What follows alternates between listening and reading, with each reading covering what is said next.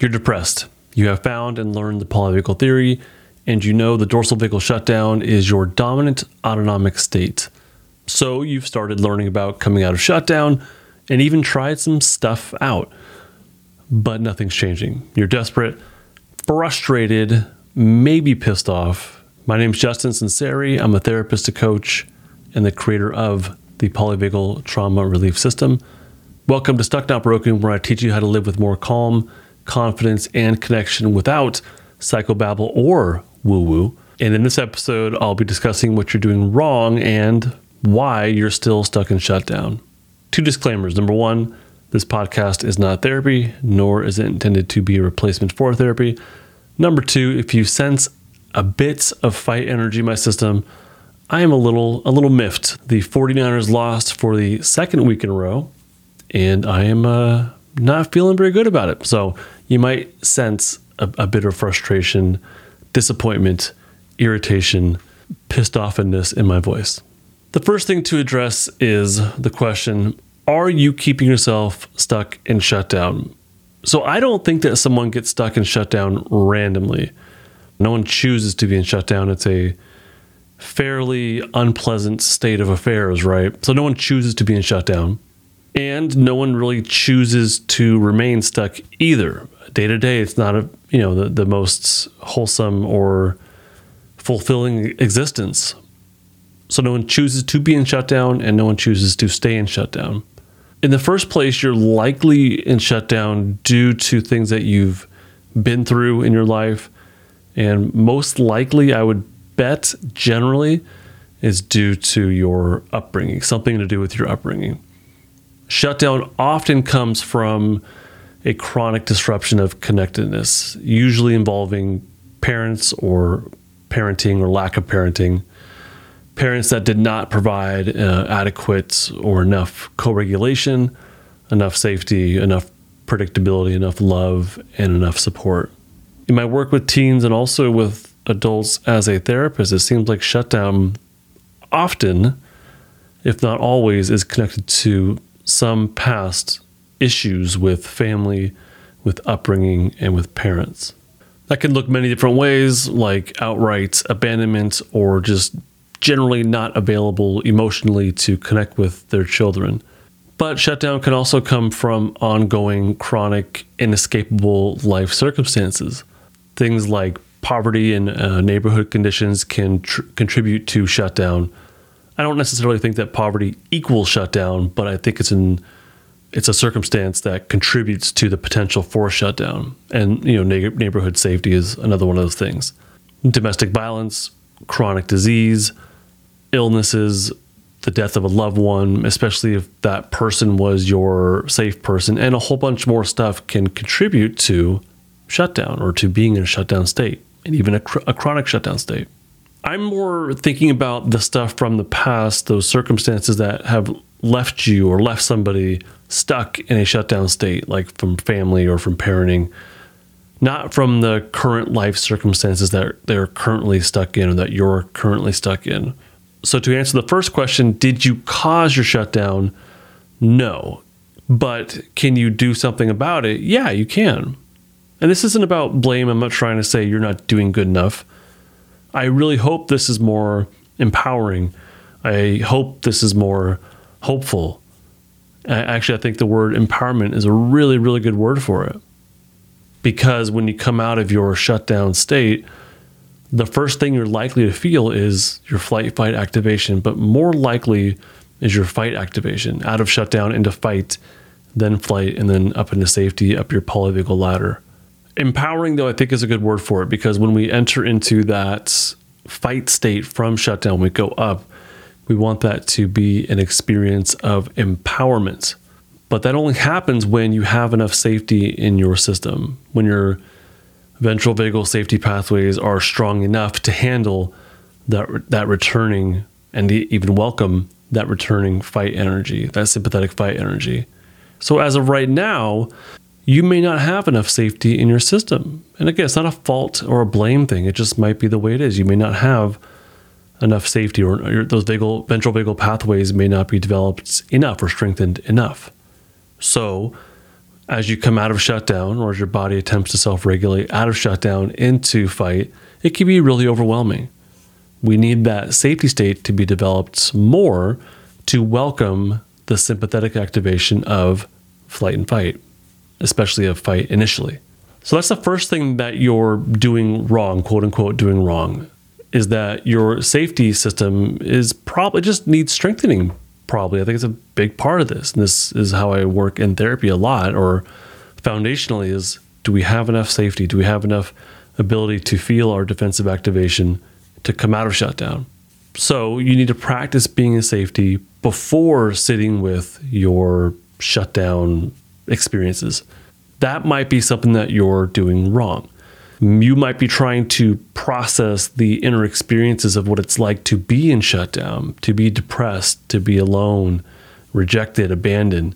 You might be delving into the stories of your upbringing, the stuff you've been through. If you're not ready for it, delving into that stuff can be re-traumatizing. Yeah, these things are super important, and eventually it might be very important to talk about them. But right now, today, and yesterday, and the day before, you may not have been at a place or have your safety state be strong enough to handle that discussion. As you discuss the past, as you think about it, as you remember it, you're also going to feel it. And on some level, you're going to flat out re-experience it. If you can't handle that, if your safety state's not strong enough yet to welcome that with curiosity and compassion, then it just reinforces the traumatized state of shutdown. The other thing you might be doing is rejecting your shutdown state. And again, this stems from probably not having enough safety in your system. If you don't have the love and the compassion necessary to welcome shutdown, which only comes from your safety state being strong enough, then you'll likely reject your shutdown. You need the safety state to be more strengthened. As you come out of shutdown into fight, you might use that energy to reject the experience, to blame yourself or maybe somebody else, probably yourself, to shame yourself, to be mean to yourself in some way. As we come out of shutdown into fight, we want to use that sympathetic energy, that returning sympathetic energy, to mobilize and maybe be productive or motivated or just more physical in some way. We want to welcome it and use it. But if you're unable to welcome it with curiosity and compassion, then that's when we lean into those things like rejection and blame and shame and negative thoughts.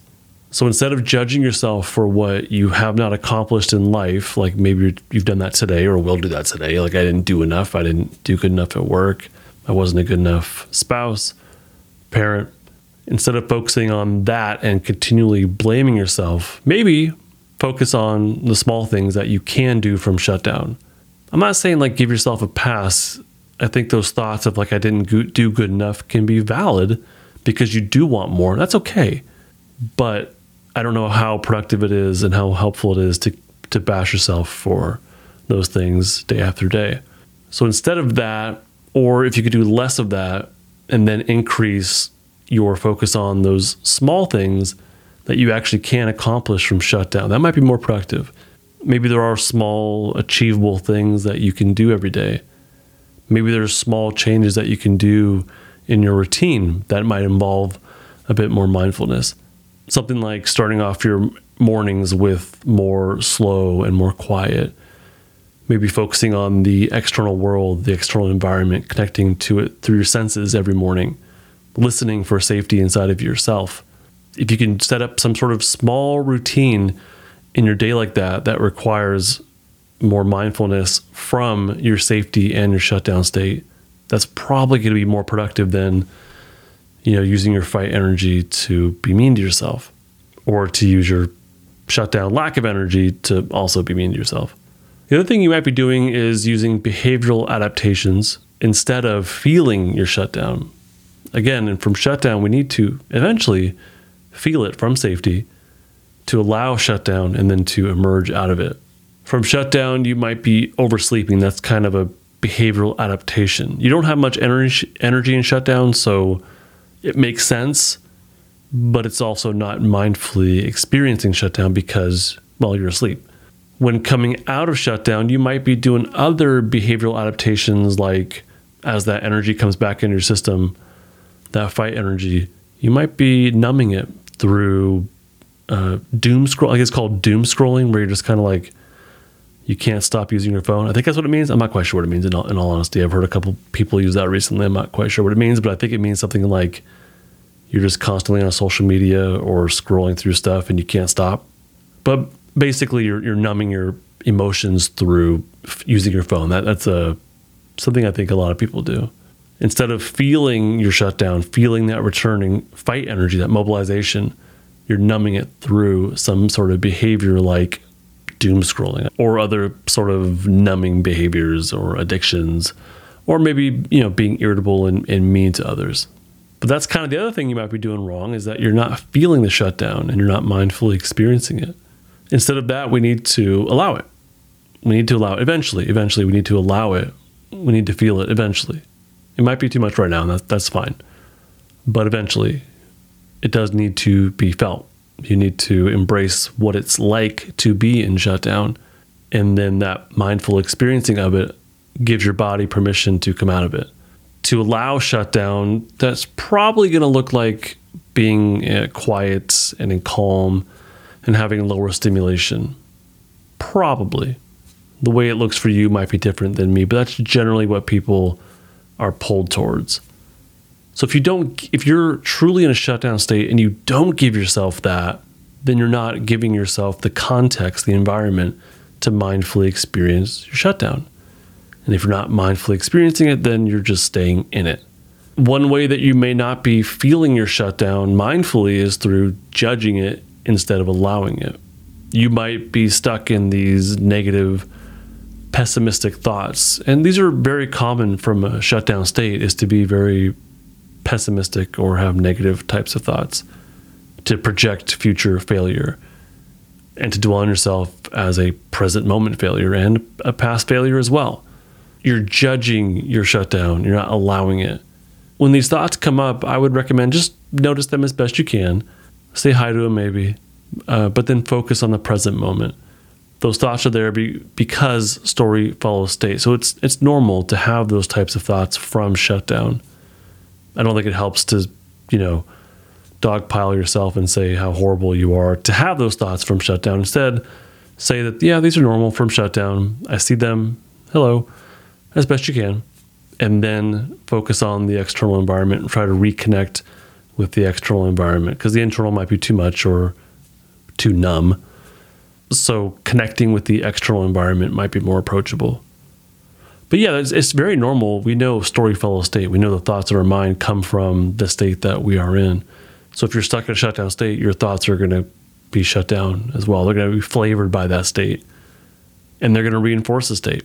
So those pessimistic thoughts make total sense, but they act as this top-down cue of danger that reinforces the shutdown.